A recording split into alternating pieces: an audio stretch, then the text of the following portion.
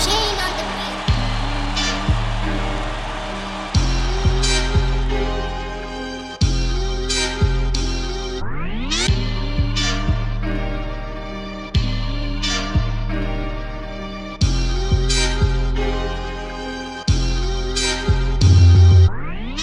You're listening to the Bear Down Chicago podcast with Logan Bradley, Ryan Dangle, Patrick Sheldon, Brendan Shagrew, and Jack Wright.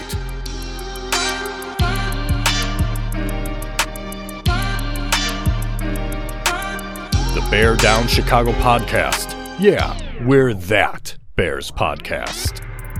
All right, folks, welcome into another edition of the Bear Down Chicago podcast. I am your host, Ryan Dangle. You can find me on Twitter at Ryan Dangle. That's Dengel.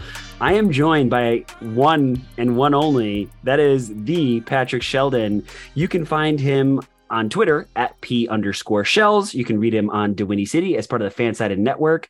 Dude, we kicked the rest of the guys off. Shells, how are you, buddy? But Dangle. That is me celebrating just the two of us. I love those guys, but Bears talk with Dangle and Shells just has a nice little ring to it, doesn't it? It really, really does. So, folks, the whole genesis of this was guys were talking about how they were having their fantasy draft. And Shells and I, we disagree more than anybody else on the podcast. And so we thought, how much fun it would be to answer some listener questions and argue all along through the whole process. So I'm ready, Shells. How about you? I can't wait. I've been looking forward to this for a couple weeks now, so I'm really excited.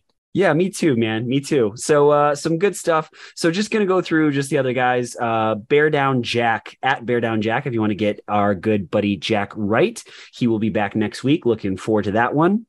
Logan Bradley, you can hit him at Bear Down Bradley. And of course, that assistant editor of Bears Wire, Brendan Shagrew at Brendan Shagrew. That's Sugrue. You can get those guys at any time that you want.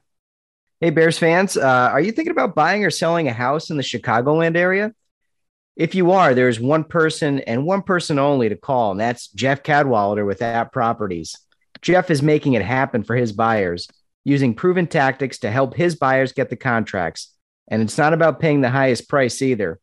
Contact Jeff today to learn more. You can visit him at genevajeff.com or call or text him at 630-254-4734.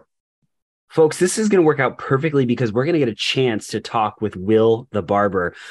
I've said it a million times. He gives great fantasy advice. He cuts my hair in such a fantastic way. And every time I walk out of the shop, I'm just like, man, how does this guy freaking do it? And he's going to make you laugh throughout the entire process. Sheridan's Barbershop, located in historic downtown Wheaton, Illinois, has been serving the community for 68 years. They've got 6 barbers. They're open 6 days a week, Monday through Saturday. Book your appointment online or by phone at your convenience. Sheridan'sBarbershop.com or give them a call at 630-668-0137. Book yours today. Sheridan's Barbershop, where traditional meets modern. All right, so we are set for week 1, Ryan, and we have got our 53-ish man roster. I think it's final, but you never know. You never know with this front office. Any thoughts on the final roster? Were there some surprises, or did this go according to how you thought it would? I think Ryan Poles realizes this is a roster that needed to be turned over, heavily turned over. And, as much optimism as I think we have, and we say that, I think we've all prefaced that very well in this podcast, is that our optimism is not that this team is going to win the Super Bowl. Our optimism is that this team is not going to be the worst team in the NFL. And, he's taken a pretty bad roster and he started to turn it over. I think, the reason why he was so active after, the last preseason game is because he knows that this roster is kind of missing some talent. What do you kind of take on that, Shells? Yeah, it's funny. I don't think folks can have it both ways. You can sort of badmouth the talent on the roster in one breath, and then he goes and he makes changes to turn it over. And then people complain that he's turning over the roster too much. It's like, well, which is it, right?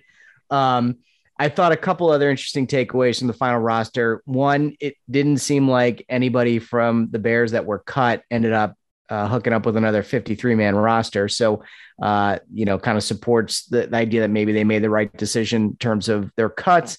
The only one that was kind of a surprise to me, and I get he's not a scheme fit, and I just really like the way he played, was Tonga. And I know he just picked up with the practice squad on the Chilanta Bearcons. Is that what you grew? Yeah. It's funny, man. But he was the only one I was kind of like a little disappointed to lose, because I just think he's a talented kid. I get it. He doesn't really fit the scheme, but hoping he takes off there in Atlanta. Yeah, I agree with you. I think that one's kind of a bummer because I think he's a very talented guy. We'll kind of see what happens. The one that surprised me the most was, and I'm going to butcher this kid's Tonjes, he's a fullback and he's also a tight end. I wanted James O'Shaughnessy to make the roster. I understand it was an injury designation, but he's a dude that he played at my old high school. We got a chance to talk to his high school football coach. And so all of that was really cool. And I was really hoping for him to make the team. It wasn't like Rodney Adams last season where I was like, come on, guys, what are we doing here? It's not a great roster. And I think it's better now that they've, had all these waiver pickups. And so we've got that going for us, but I still, I don't see this team winning the Super Bowl. No, but I like the picks, right? Like I like the guys they grabbed off the waiver wire. I mean, they're lottery ticket guys. They're, potential high reward guys, low risk. I mean, what do you have to lose by taking a shot on a few of them? Especially Watts. I mean, it sounded like the Vikings fans were a little bit bummed that he was even released in the first place. And now he goes to a NFC North competitor. He's going to be extra motivated this season, I'd imagine. So they had a couple other guys, I think, that had multiple teams put on claims or put in claims for them. So it seems like they were targeting the popular folks on the waiver wire. So, it kind of fits Poles' profile and the kind of players he's trying to bring in this year. And we'll see what happens. Him as well as, and I'm going to butcher this name, so, eventually I'll learn it, Ihmir Smith-Marsette, who's now wearing number 17 for the Bears at wide receiver. My Vikings guys were like, dude, you are going to love this guy. He's got Velcro for hands and he's just in a really crowded wide receiver room. And then I don't know if you look back to see, he toasted the Bears the last time played. And so, you know what? I was kind of like, all right, cool. Poles is setting those offensive linemen. I get it. You got to build outward from the line, but like give Justin Fields some playmakers. And he's got some guys that I don't, no world beaters, but at least it's better than it was before. Yeah. One or two of those guys make some meaningful contributions this year. It was a success. And not to transition, but speaking of some of his weapons, it sounds like they got all their guys back at practice this week, which I know will make you happy because you've been ringing the injury bell for quite some time, but sounds like they're all back to health. Yeah, I think that's what you get when you get a very physical coach like Eberflus is. And there's certain things about him that I've already told you that I really respect. The guys seem to know what is expected out of them. They know where they're supposed to be. They know what they're supposed to be doing. And so I really like that about him. But, there's been a lot of injuries. The big one for me is Lucas Patrick. And, the fact that he's practicing is one thing, but is he going to have a club on that hand? So question that I'm going to ask you just really quick, and because our guest is going to be here really, really soon. If he's got to wear a club, how would you feel about having Whitehair move into center and having Lucas move there? Or do you have Sam Mustipher? No, yeah. So I heard the report today that they're talking about a couple different configurations. Should Lucas Patrick come back? If they have to move him to guard because of the club, I think you got to move Whitehair to center. I know that center quarterback exchange hasn't been practiced much with him, but you got to go with your best five, and Mustipher is not one of the best five. So if they do have to move Patrick to guard, I would like to see them move Whitehair to center and roll with, stick Jenkins, keep him at the right guard spot. But we'll see, Matt. Maybe there is no club. Maybe he's the starting center in week one, which would be tremendous. Man, that would be crazy. The only dude not to practice today was Dominique Robinson, the pick out of Miami of Ohio, pass rusher, situational pass rusher at that. So, all right. So, Shells, I'm stoked about this. You get to meet him because Jack and I talk about him all the time. Our guy, Will Plumley from Sheridan's Barbershop, located in historic downtown. It's so hard not to say that, all right, that every time I talk to Will, right, historic downtown Wheaton, Illinois, it's just got such a nice ring to it. Will is a wonderful dude. He is also a new dad, so we've got to give him huge congratulations on Congrats. that. And he's also he's my fantasy guy. When I got fantasy questions, I sit in Will's chair and I talk fantasy. Will Plumley, welcome to the Bear Down Chicago podcast. What's going on, boys? I appreciate you guys having me on today. Well, dude, we're stoked to talk with you. So, okay, first of all, how'd you get into being a barber? I know the story, but I want other people to hear it. And how'd you get into Sheridan's, all that jazz? Oh, well, I mean, the long story, the shortest version I can give you is I was in, restaurant, management. I was doing multi-unit management stuff. Jimmy John's, to be specific, I was a franchise director of operations. From there, really, I just walked into the barbershop. My best friend, he owned it for 8-9 years. I sat in his chair, told him I was quitting and I was going to move on to something else. And he convinced me that barbering was a good, start for me, new beginning for me. And, long story short, here I am. And it was one of the best moves I ever made. At 30 years old, I decided that, F it, I'm going to try something completely different, knew nothing about it. Just knew that if I put my, mind to it, put hard work into it and, had my buddy guiding me along the way, I knew it would work out. So that's how I became a barber, actually. And you're the freaking best at it. Like I know. I feel bad saying this. The owner, he's a wonderful guy. And if you were on a long hiatus, I would let him come. But otherwise, like, Will, I'm only going to you, dude. Well, I appreciate it, brother. I appreciate it. And, he taught me everything. So it's funny. I probably made half my clientele base from him, just stealing all his customers. So, all right, you people with hair, enough with the barber talk.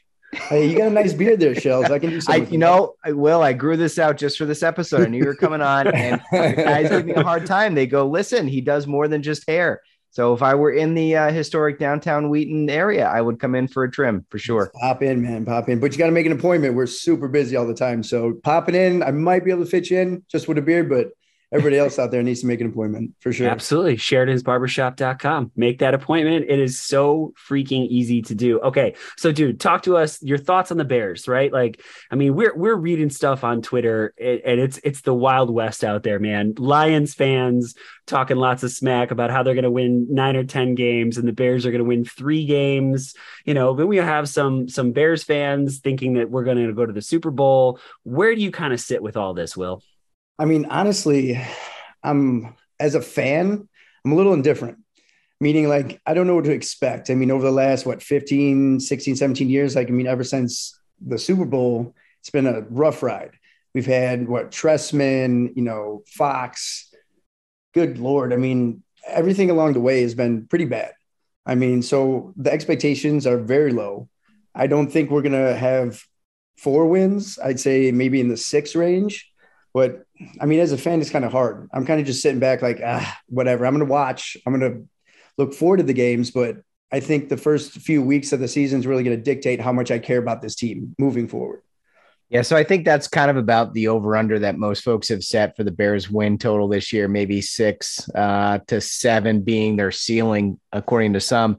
Do you think there's a chance that they surprise to the upside or even disappoint to the downside? Like, could you see this season going way better than expected or a lot worse than expected? Or do you think they're going to kind of hit that over under on the nose?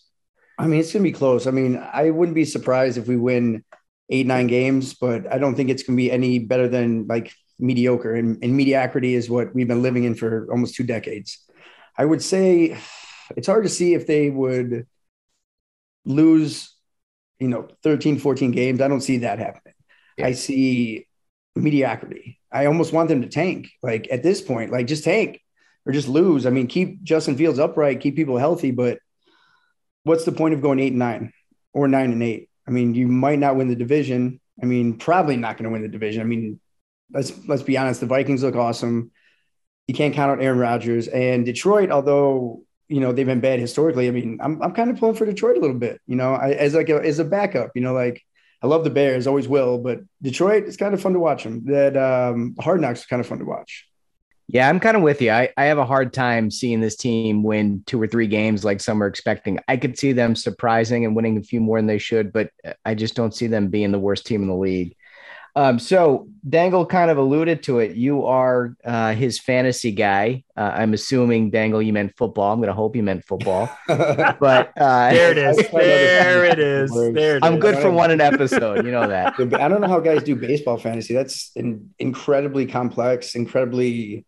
Jack does it, and so he's just like every day of the week, man. Like I don't how it's too much. It's too much of a commitment.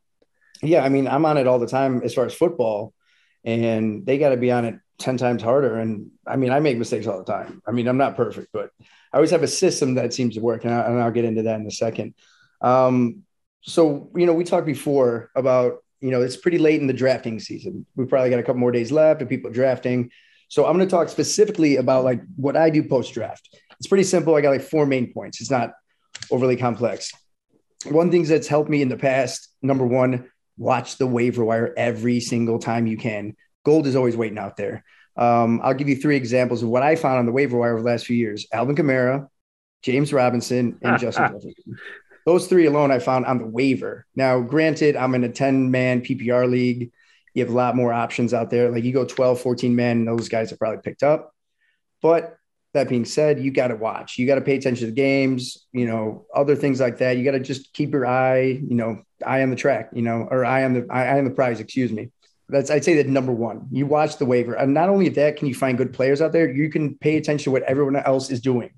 And I picked up good players. Like last year, I picked up Jalen Hurts. One of the guys on our team decided that Mac Jones, he thought he was going to be an amazing quarterback. So he dropped Jalen. And I was like, oh, God. I was like, perfect. I dropped my kicker and I picked him up immediately. I don't think I played a kicker week 1 just to keep him. Second big thing. Watch the injury reports because there's a lot of times where, you might pick up a handcuff like Alexander Madison, Dontrell Hillard, from the Titans. Always watch the injury report because there's so many opportunities that these backups may have, and it can happen overnight. It could happen at a practice. It could happen after a game. It can happen during a game. If you're not paying attention at all, you're going to miss that. You're going to miss a little opportunity there with the guys, the backups, the handcuffs, if you will. Number 3, I hate trades. I don't do them. I always put that out there. Don't do trades because someone's always losing. And it's usually the guy who's accepting the trade, not the guy giving the trade. So if you think like for 1 second, anybody's trying to give you something good, forget it. Just ride your team out, figure it out, go to the injury, check out the injury reports, ride the waiver wire. Do not make a trade unless for some god awful reason, someone thinks they're actually, if it's completely cited to you, that's never going to really happen. So I would say, stay away from them. Stay away from trades. They're terrible. No one wins. Only one guy wins in a trade. Usually not the guy accepting, like I said. And last but not least, if you pick up a handcuff and you have space on your waiver wire, get rid of your defenses, your kickers, like draft and stream those like daily. Because here's the thing, if you don't have a Justin Tucker, if you don't have a Bills defense, a lot of the success you're going to see is based on matchups. I mean, the Bears play the, Detroit Lions. They probably are going to be pretty high on the defensive, rating there. But if the Bears are playing like Kansas City, drop them immediately, in case in point. So, I mean, top 4, like I said, watch the waiver wire, watch injury reports, do not do any trades, and pick up if you can pick up a handcuff, pick up someone that's going to be useful, drop your defenses, stream those as fast as you can. Some really good advice, Will. Okay, so I got one for you. Yeah. DeAndre Hopkins, sitting with a 6-game suspension this season, is sitting available right now.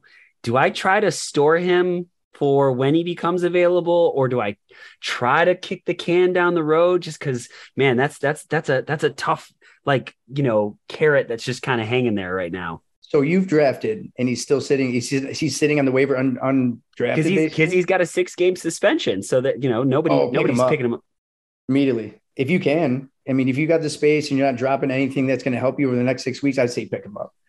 I mean, what's the worst that could happen? After week 6, you use him and he's great. If your team's struggling that bad and you don't want to pick him up, I mean, it's a trade-off. It really is a trade-off. I mean, last year I got burned, or excuse me, 2 years ago, I got burned by Michael Thomas. Awesome receiver. Year before I had him, 147 receptions, whatever. Came down, was hurt like half the season. I hung on to him. I should have let him go, but he got hurt and I just hung on to him hoping he'd come back. And then it burned me in the playoffs because I was just waiting for him. And then I put him in the playoffs. He got like 8 receptions, 12 points or something for me. It burned me. But it's a risk reward. It's all risk reward. You know, I mean, my whole philosophy is 50-50, meaning 50% is everything you put into it. And the other 50% is pure luck. Put yourself in a position to be lucky. You know, I guess, what do they say? What's that good old saying? Like, luck is hard work meeting the right timing or something like that. What did, I think it's luck is hard work meets opportunity. Thank something you. like that. Thank you. Yeah. I think. I don't know. I'm not good. Oh, you nailed it. You nailed it. Hey, well, I want to ask your strategy on handcuffs because I was doing a draft today and I had an interesting scenario. Do you prefer to pick a handcuff for your own running back or maybe an opponent's running back? So I have David Montgomery and I had a choice of Khalil Herbert as my own handcuff or Alexander Madison, and somebody else had Dalvin Cook. So what do you like to do? Love that. Let's be honest. Who has the bigger upside? If the main back gets hurt, who has a bigger upside? I'd say Madison. And not only that, you're kind of effing somebody who's got Madison, you know, or Dalvin Cook. So I would say, I mean, it's pick your poison. I would say if you have Montgomery, I would say diversify. Don't have 2 people from the same team. I usually don't like doing that, especially like running backs, wide receiver combos. Terrible. Like running back combos, not bad. But if you're going to do it, I'd say Madison has way higher upside. And Cook is always hurt. He's hurt all the time. Every single season, he's always hurt, man. Yep. He'll have like a 200-yard game, get 2 touchdowns, and then he's hurt for 2 weeks. Yep. And Madison's a beast. I mean, he's like, if you can replicate Dalvin Cook, that's it. I'd say I'd heavily lean toward Madison for sure in that kind of situation. Good. That's what I did. All right. And then hopefully that week that he's hurt, you're playing against that guy and you're putting Madison in. That's nothing feels better than that. Right. Well, we got a big question. So again, just about everybody listening to this has already had their draft.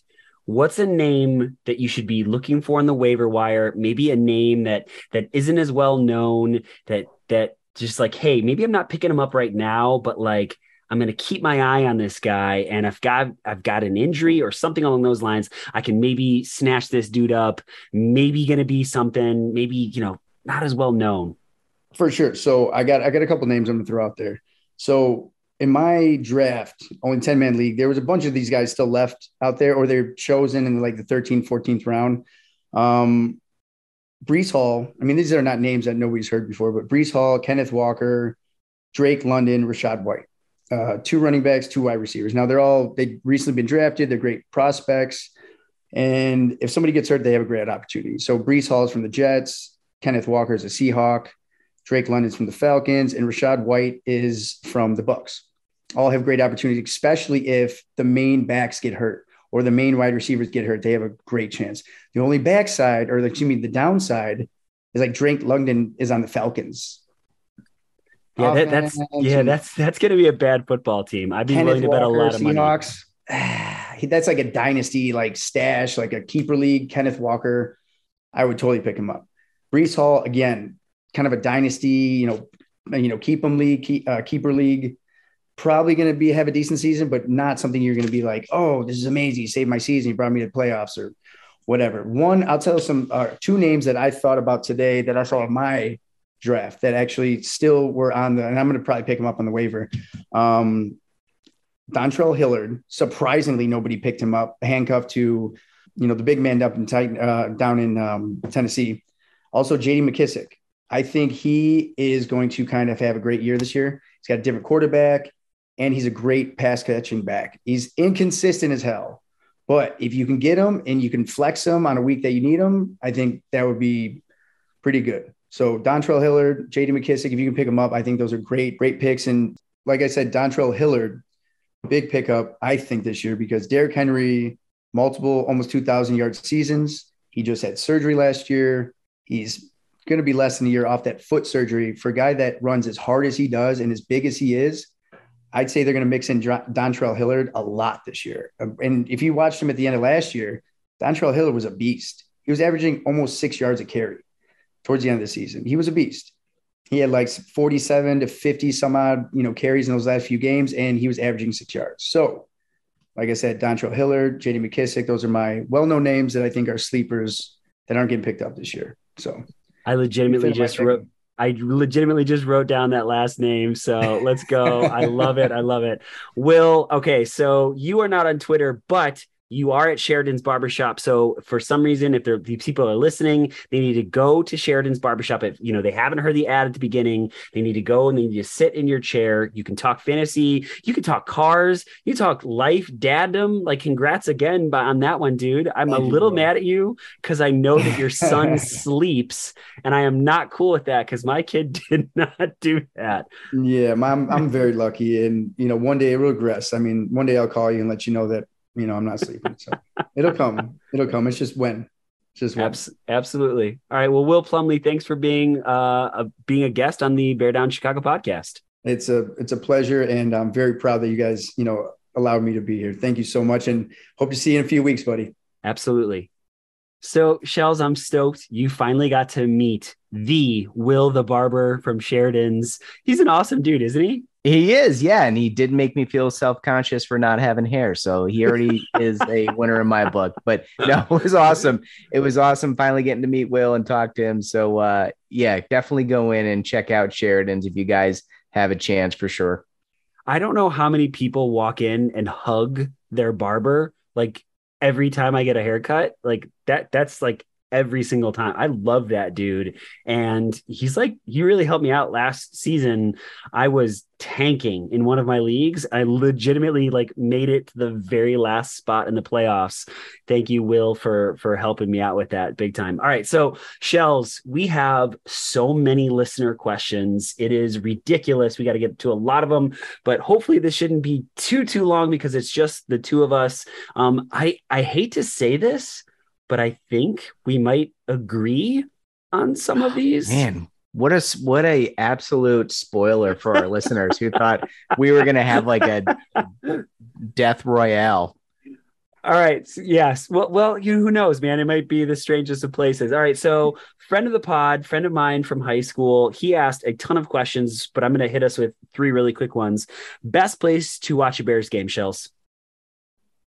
We just had we had a screened in porch, and we just had it enclosed and put some heating and cooling in there and did it up nice, got the nice Sony TV, surround sound, sound bar and everything. So that is currently the best place to watch a Bears game. It's fun to go to a game every once in a while, but I am like a living room in my recliner, mini fridge full of beer kind of guy. Dude, okay, stop agreeing with me. Mine is my backyard. I have a PA system that I set up out there. I have 2 TVs. It's sitting out on my back deck, which I'll post it on Instagram at some point to see the setup that we have. It's ridiculous. There's something about watching a Bears game in a comfortable spot while you're somewhat outside, but you're not at the game because those seats are not comfortable. Yeah, I don't also want people to see me react to a Bears game. Like, it's somewhat embarrassing how I behave during a Bears game. And so if I can do it from home without anybody seeing, that's a plus. So my mom is moving into town, so we're going to have grandma to babysit, but it doesn't happen for the first 2 weeks of the season. So I'm gonna have to because my wife works overnight. So Sundays, I don't want to hear have my daughter her first words be the things that I say while I'm watching Bears games, because that's not good. That's not good. That's not good at all. All right. So Levi's second question is a really, really, really good one. It's if you're placing bets, who would you bet to let us down, and who would you bet to surprise us in a good way? So let us down only because he's done it almost the last couple of years. Eddie Jackson. Until I see him play at a high level, I'm not gonna assume 2018 was the standard. I'm going to assume that was an aberration. And so I'm gonna assume that he's going to let us down, but I hope I'm wrong. And I got a feeling maybe I am. Look at, if he can't do it in this defense, he's never gonna do it. So and then who's gonna surprise us to the upside? I think Dante Pettis is gonna be better than people think. I think he's gonna be a nice option for Fields this year. And I think a guy that some people thought maybe wouldn't even make the 53-man roster is going to surprise and have a pretty decent year. You are not going to like my first answer. I think the one that's going to let us down is going to be Justin Fields. And I don't mean that he's going to be bad. That's not what I'm saying. Bears fans have him so hyped right now that if he doesn't have 17 games where he looks like he did in the first half of the preseason Cleveland game, like the whole sky is going to fall down. They have him. And you know what? The thing is, Justin Fields has some really good stuff, but he still holds onto the football too long. It's better than it was last year, but he's prone to turning the ball over. He had a lot of those last season. And I just think that Bears fans, their expectations are so high. And, the one that might surprise us a little bit, I'm hoping, is Trevis Gibson. I don't know. With Robert Quinn, if he has half the season that he has last year, it's going to move pressure to one side. The offense is going to be trying to, double team him. And then maybe that gives Trevis Gibson some shots. This last one is my favorite one from Levi. And this was just a really, really, really good question. At the end of the season, I want to look back and be like, okay, I can live with that. What does that look like? Damn, that's a good question. It is a good question. It's hard to quantify or put a number on. I think it goes back a little bit to what you just said, which is like, we need to see steady growth from Justin Field. And that's not going to be, linear. It's not going to be a straight trajectory up all season. But you also can't say like, this is what it looks like. It's this many yards and this many touchdowns and this many interceptions. I mean, that's great, but like, that isn't the be all end all. He can have a good season and not put up astronomical numbers. But if you see the growth from him and you go into next year knowing he's the future at quarterback, that's the season I could live with, regardless of the outcome, win-loss record, whatever, stats, throw all that out the window. If you go into next year going, damn, Justin Fields is our quarterback for the future, that's all I'm looking for. We haven't had that. I mean, you kind of sort of had that with Jay Cutler. You knew he was going to be the starter, but if you have a guy that is going to be him, I'm going to say it. I'm going to put a number on it. I want to say 3,500, maybe 4,000 yards passing. Bears have never had it. Never. Like, they're the only franchise that's never had it. And to have him do that, I don't know if he's going to do it in his sophomore season, especially because he loves to run the ball and he's so damn good at it. But it sure would be nice to have a 4,000 yard passer at some point in our franchise history. And we got an extra game to do it. Come on, guys. Oh, man. So Levi, thank you for texting me those questions. Those were some really, really good ones. Okay. From our good friend, TJ Brooks, he's got two of them as well. So question one, would you rather change 1,000 dirty diapers that are complete nuclear meltdowns or be puked on 100 times at the most random times by your little one? And since we both have little ones, this question is so appropriate. This was not a difficult one for me. I would change the million nuclear diapers all day over getting thrown up on. If you don't have kids or you didn't go to college and drink and have never been thrown up on, I could see maybe you saying getting thrown up on, but getting thrown up on is like the worst. Like I still remember when my oldest started eating solid foods for the first time, and I was putting him to sleep and I was rocking him, and it all came up. And formula vomit is one thing, like solid food baby vomit with formula and cereal and other stuff is just, it's the worst. And then you got to change them while you're covered in vomit. And it's no. And it just, you smell it like constantly. So we got our first dog from a place, and they basically said, hey, we're going to give you like a 4-day grace period. If the health doesn't work out or something like that. Day 5, he puked 36 times. We thought he was going to die. We took him to the vet. It was like they had him on an IV. It was awful. It was terrible. And the store was like, sorry, there's nothing we can do. And so I just remember my wife, like, as we're headed to like the emergency room vet, she's like, this is number 36. I've been puked on at least half these times. You haven't been puked on once. I'm like, I'm sorry. Yeah.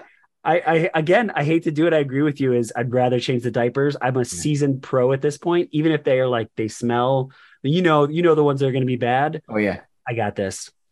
All right. Question number 2. And this one is so tough. And I don't know if I can do this one. Okay. Would you rather, so option number 1, Walter Payton scoring a touchdown in Super Bowl 20, but they lose, and we both know, like, if you read anything from Walter, like, that was like the one stain on his career that he wanted more than anything else was to score a touchdown in the Super Bowl.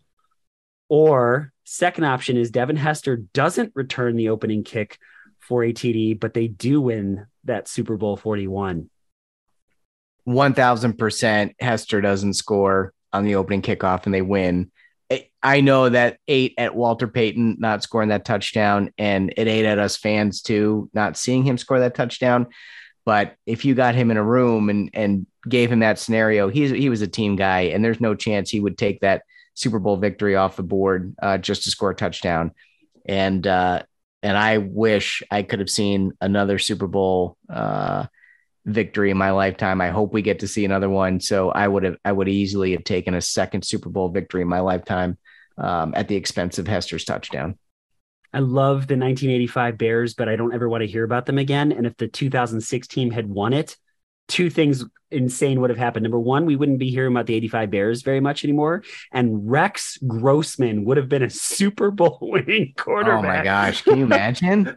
I don't even think he can imagine it. There's no way. No, I've already told my Rex Grossman story. And so we'll move on. But dude, I can't imagine what that would be like. All right. A good friend from the Irish Bear Show, Anthony from Cork City Bears fan. He's got 2 questions for us. And this one, man, Shells, I'm kind of disappointed. We haven't argued about anything. And I think yet again, we're probably going to agree with this one. So which O-line is better, the 2022 version or the 2021 version? And tell us why. I think this year's version is going to be a lot better, actually. And I think that may be where we disagree. I don't think it's going to be a marginal difference. I think they're going to be significantly better. And I've said for a while, even before the additional signings, well, not the Patrick signing, but after the Schofield and the Reef signing and the thing with Jenkins worked out and Braxton Jones looked like he's kind of, a legitimate starter. So even before all that, I thought they were going to be better just because of the scheme. I thought it was going to help them tremendously. The fact that they were going to have a fullback, the fact that they were going to, block with an extra tight end, all these things that was coaching malpractice last year for Nagy that he didn't do, I think Eberflus is going to do. So I thought they were going to be better regardless. And I think they've got a talent upgrade. I think they've got better depth this year. Borum's in his second year. Jenkins is in his second year. I think having a competent center in Lucas Patrick over whatever the hell we had last year is just going to be huge. I mean, that is the most important position on the offensive line next to your left tackle. And maybe just because of how much responsibility the center has, maybe it's the most important from that standpoint. So having an adult at that position this year is going to be huge. So, okay, finally, we do disagree a little bit. I do think it's a lot closer than that, simply because Jason Peters played really pretty well at that left tackle spot, and putting a 5th round rookie who has shown a lot of promise. I give a lot of credit to Braxton Jones, but he's not Jason Peters. Maybe he will be at some point in his career. He'll be that good, but he's not there now. I mean, just the fact that the Cowboys are signing him, right, says a lot. I also think James Daniels has not played well for the Pittsburgh Steelers, but he played pretty darn well for the Chicago Bears last season. I know he didn't stick up for Justin Fields when he should have, and him kind of reining in Tevin Jenkins was kind of a bad look. And we think it might be one of the reasons why Poles said, all right, we'll see you later. But I don't know that they're going to be that much better. I think potential wise, I agree with you wholeheartedly. This group has the potential of being significantly better, but I don't think week one, we're looking at a significantly better offensive line. Listen, I'm not as cool as Jack Wright, but I'm going to steal one of his lines. James Daniels was so mid. Did I use that right, kids? Like for the younger crowd, did I use that? Jack, did I use that correctly? Daniels was just a non for me. I mean, I like losing him doesn't sway me one way or the other. He was just kind of there. I don't know. I think they've upgraded over Daniels and Jenkins and Borum with another year under their belt. I mean, that's going to be huge. And you've got Whitehair now at the left guard position to help out Jones, who's more athletic than Peters, who by all accounts has held up pretty well against Robert Quinn in camp. So I don't know, maybe he surprises us and holds his own this year against the top pass rushers. Well, I get that, but Lucas Patrick was a backup and he's been injured for a really long time. There's some rust that needs to get knocked off there. Coming up against Bosa in this first, ooh, man, they couldn't have a worse test right out of the gates. And so, that's one of the reasons why I picked the Bears to lose this week. I mean, I want them to surprise me, but I just don't know if I see it happening. All right. Second question from Ant, which I really, really like this one. If you could take one player outside of quarterback, which I don't think either one of us are going to take I don't want Aaron Rodgers on the Chicago Bears. You could take one other one from one of our other division rivals. Who would you pick?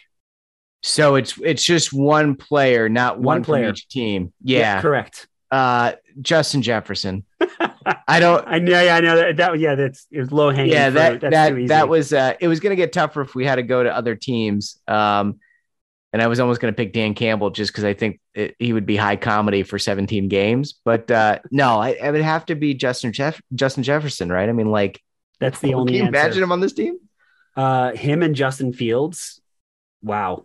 That would be so much fun to watch. Yeah. Justin Jefferson so I had the second overall pick in one of my leagues and it was CMC or Justin Jefferson. And I went Jefferson because every time I pick up McCaffrey, he ends up on IR. So I said, no, I'm going to try Justin Jefferson. So hopefully that one pans out well for me.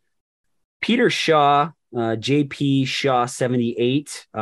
Peter, this is a phenomenal question and one that I've been kind of thinking about a lot. What is the best season the Bears can have without losing Getsy to a head coaching job? I don't know. I don't think they're at risk of losing him this year, regardless of the record. I just don't think well, I shouldn't say that because we got duped with Nagy, but I just don't see them doing enough this season to risk losing Getsy. I think best case scenario for them is probably 9 games, and I don't see him going somewhere after a 9-win season. But I think that would be best case scenario is the Bears win 9 games. Maybe they sneak into the playoffs, which would be just a tremendous lift for that team to get that experience, to get that confidence. And for Justin Fields to get some playoff experience under his belt. But I just don't see a scenario unfolding this year where we're talking about losing Getsy next year. What do you think? I would agree with you. I think this season really can't change. Even if we see the first half Cleveland offense where they're scoring, I don't know, like 30-ish points a game, which no Bears team has ever done that before, then yes, you do have to worry to an extent because it's not just, hey, the Bears offense is competent. It's the Chicago Bears offense is competent and it has never been competent. And so, you would look at Luke Getsy as, hey, if dude can turn the Chicago Bears around, he can turn anyone around. But I also do wonder just a little bit do you want to see him be able to repeat it? I don't want to get Nagy'd again. I don't want a 2018 followed by just awful years after that. Yeah, I think we're smarter this time around though. Like if you truly dug deeper into the numbers under Nagy's 2018 season, I think it would have told a different story. I think we were so desperate for competent offense that we ignored the short fields. We ignored the historical turnovers on defense. We ignored the smoke and mirrors and bells and whistles and all the trick plays and stuff. And we just went, wow, this is great. But if you really dug beneath the surface, you would see like that really wasn't a very good offense. I get a lot of heat for that, like, because people want to talk about how good Trubisky was that year, but I'm like, if you peel back the layers, it wasn't a great season offensively. It really wasn't. Were you surprised to see him named as a team captain for the Pittsburgh Steelers? No, I wasn't. He's a great dude. He's a good guy. He's a good locker room guy. I'm sure with a few more years under his belt now, he's probably a leader in the locker room. And he's their starting quarterback. So it makes sense to make him a captain. I would not be surprised if he's not starting in 6 or 7 weeks. I could see them making a change to Kenny Pickett just because what I think about Mitch. But no, I mean, as a leader of the team, he's great. Like, no complaints there. All three of their quarterbacks, Mason Rudolph included, had really pretty good preseason, but Mitch played well. And you know what? The thing is, I know I don't want to spend a lot of time talking about Mitch, but I know some of the things that you talked about so much about Justin Fields having an offensive system that fits his skill set. I think they did that in Buffalo, and I think they're going to do that in Pittsburgh, right? Which, is a lot of the same things. Cut the field in half, just don't let Mitch throw deep because he's really, really bad at it. And I will fully admit he can't throw the deep ball. But if you keep it inside the 20-yard line, like, I think you can win a lot of games with Mitch and that amazing Pittsburgh roster. Well, I know it was a very, very, very small sample size, but his regular season numbers in Buffalo, like the one time he got in, well, were very good. I want to see regular season Mitch play like preseason Mitch before I say like it's the system.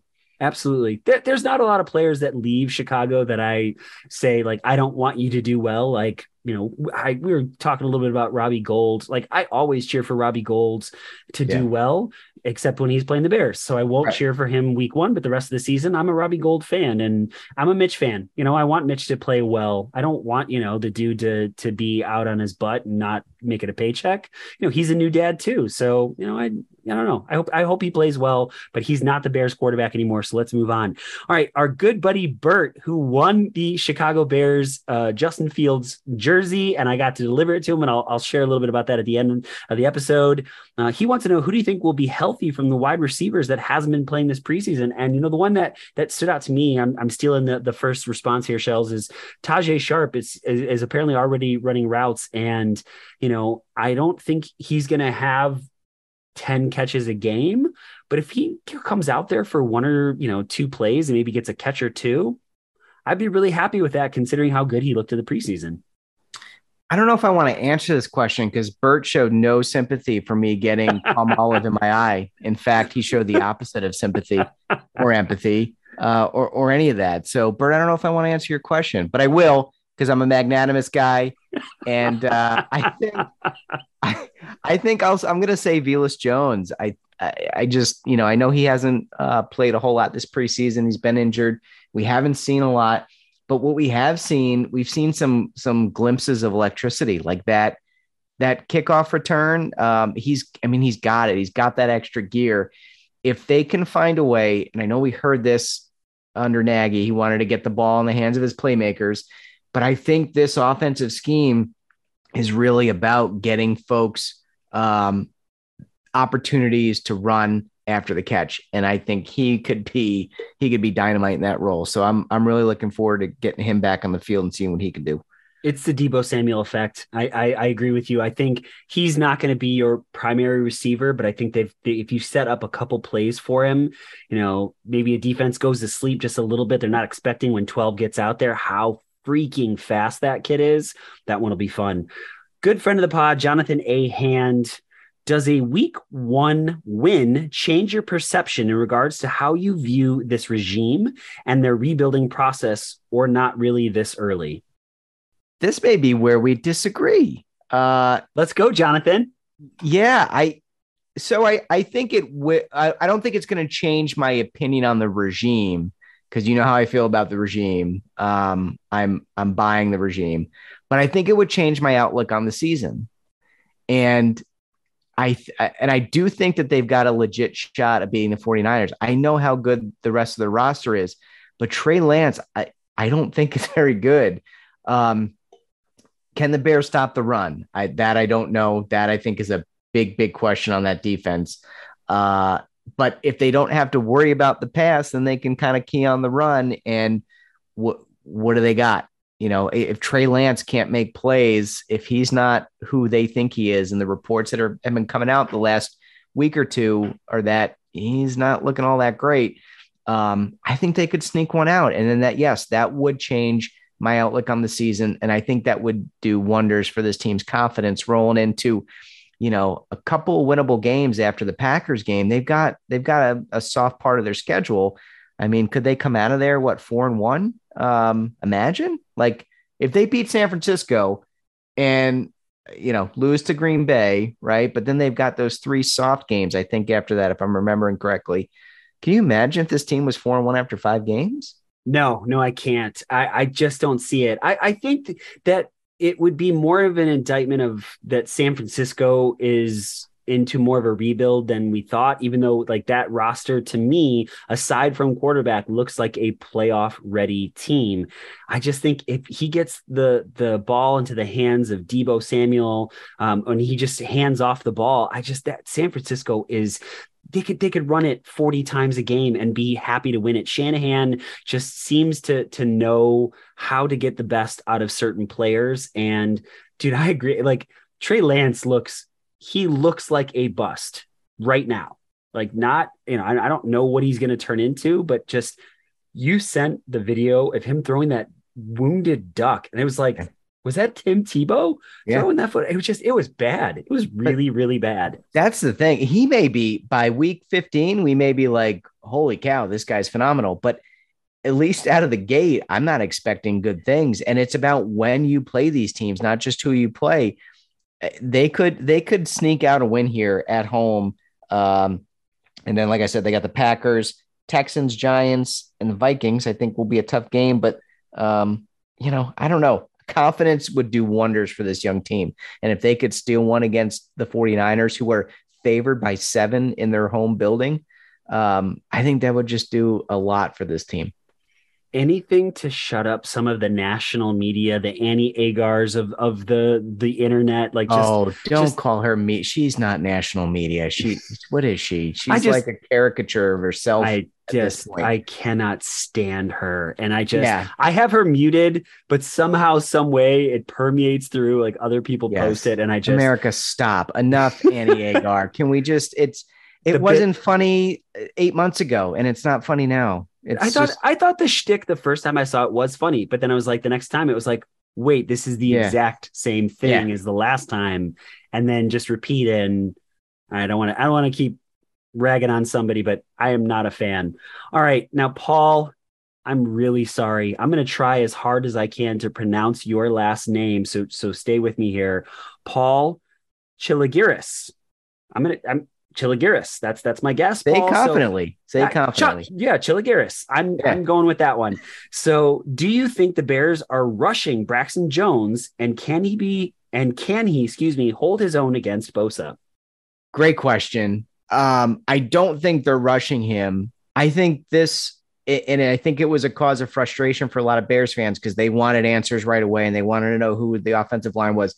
But I think this staff has been true to themselves and honest about playing the best 5 and giving these guys opportunities to win or lose the position battles.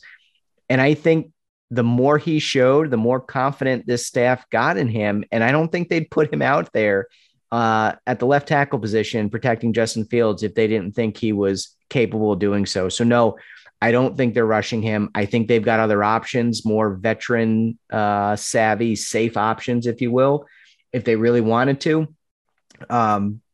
They could throw Reef out there and they're not doing it. And that would be the safe bet, right? Like nobody would bat an eye and go, oh, okay, you're starting him over a 5th round rookie. Makes sense. So no, I don't think they're rushing him. I think they really believe he's ready, but I don't think he's ready to go one-on-one with Bosa. But going back to what I said, I don't think this staff is going to make him. That's not, Nagy would have. I don't think this staff leaves him on an island against Bosa for four quarters.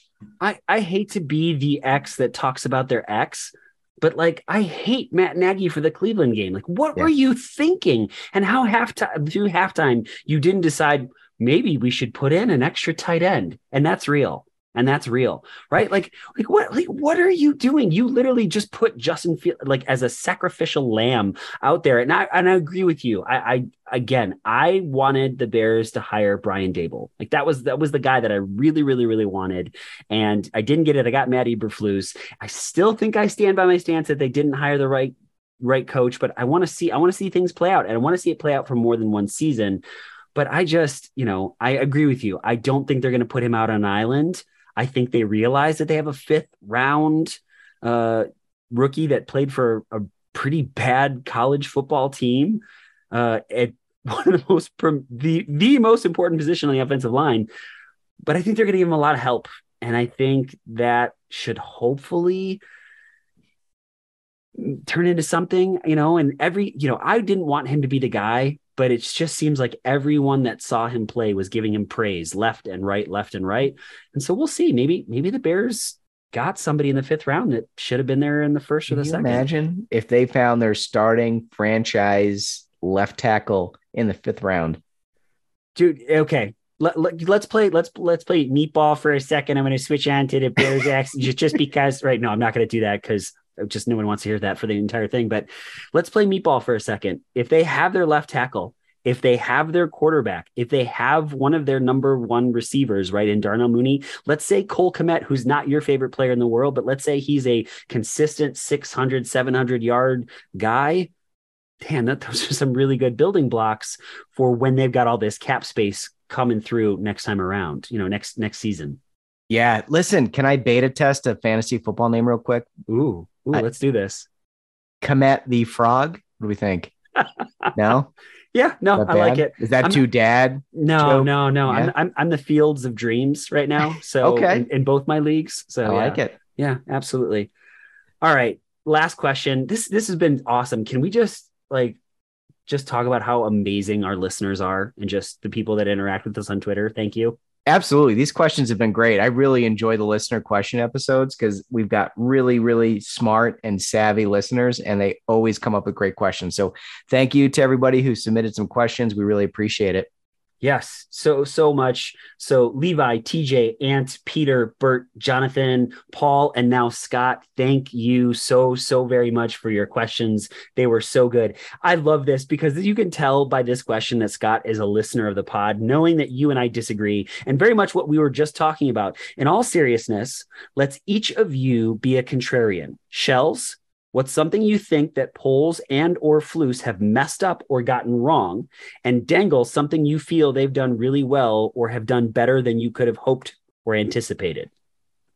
Yeah, this is a really good question, Scott. And I hate you for making me give Ryan some kind of talking point, because in like 6 episodes, he's going to throw it back in my face and go, oh, remember when you said Poles was this and it was a doofus? And you are. Yep. I remember everything. He's taking notes. You can't even see him, but he's taking notes right now. With a very small pencil. A very small, the Bukowski, number 2.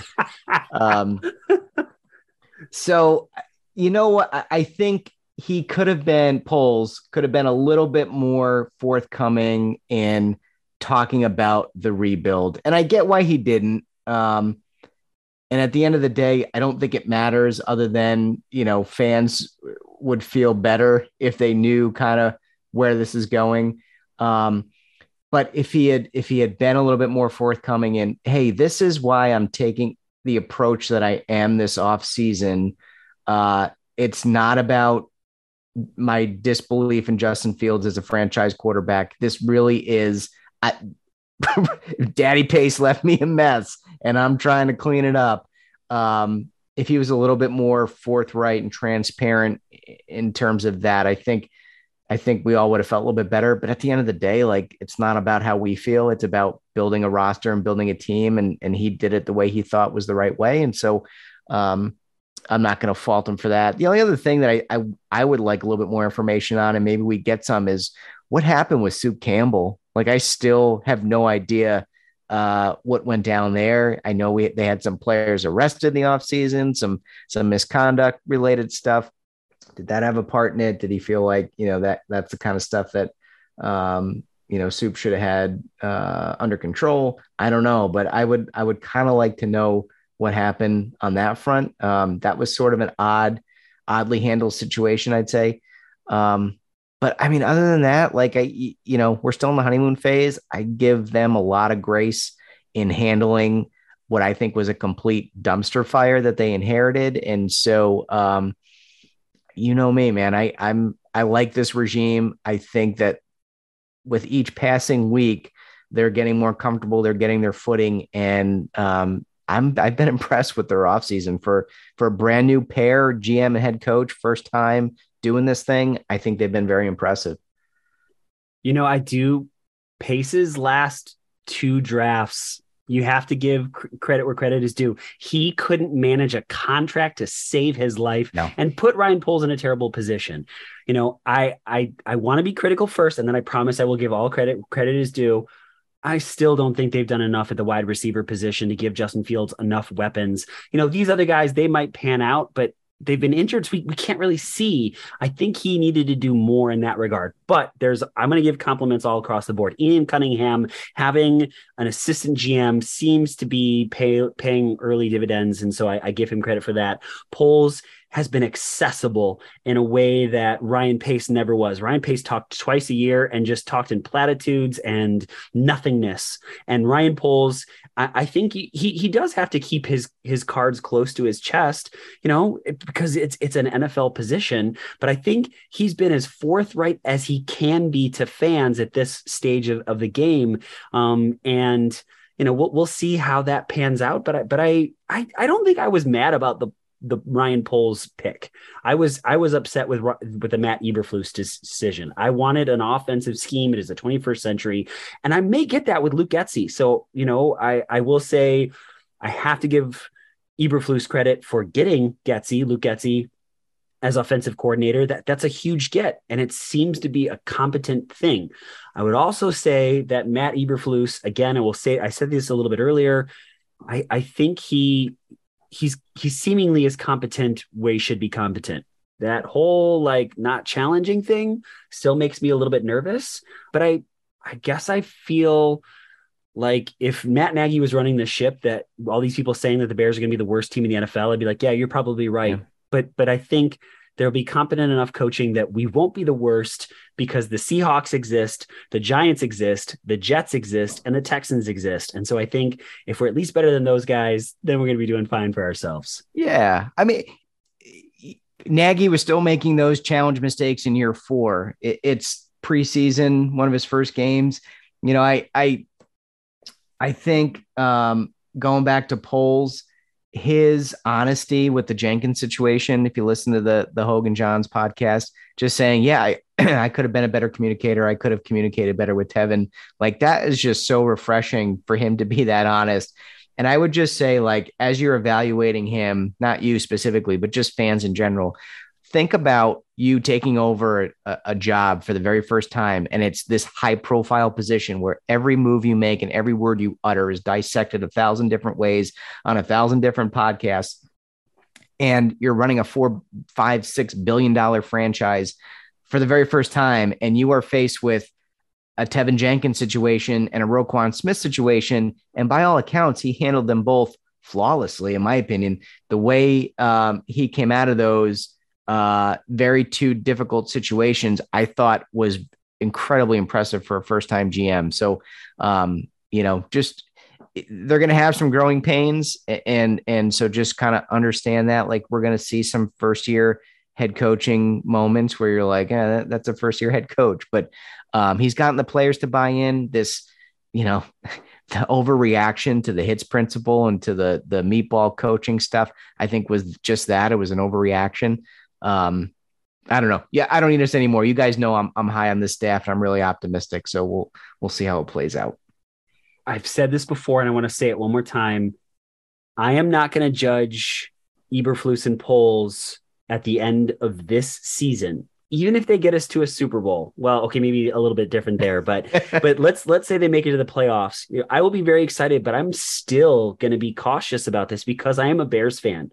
Because I remember the hype around Trestman. I remember the hype around John Fox. I remember, Lovie Smith getting Mike Martz and, all these different things that have come and just failed. And the latest one being Matt Nagy, as I remember, I put a Facebook post that said, this dude is Trestman 2.0. And all my friends were like, give him a chance. And at 18, I was like, I think I was wrong, but I wasn't wrong. And in this one, you know what? I hope to be proven wrong about Matt Eberflus. I hope that he is the guy, but I am reserving true judgment for at least 2 seasons. You got to see what these guys can do.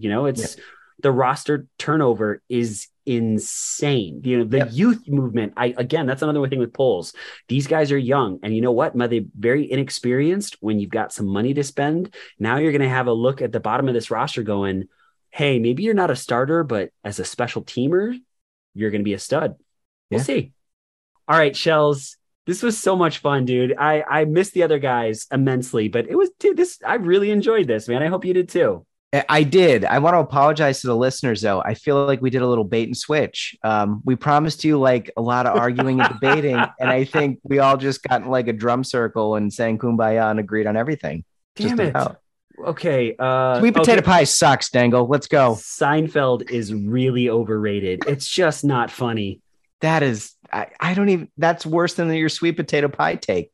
Seinfeld is the greatest show of the last 40 years. It's just not funny. It's just not. I mean, there's a couple episodes where I maybe chuckle, but for the most part, you're just like, okay, that was moderately entertaining at best. Oh, man, I'm so disappointed. Where was this the beginning of the show? We could have argued about that for the last hour.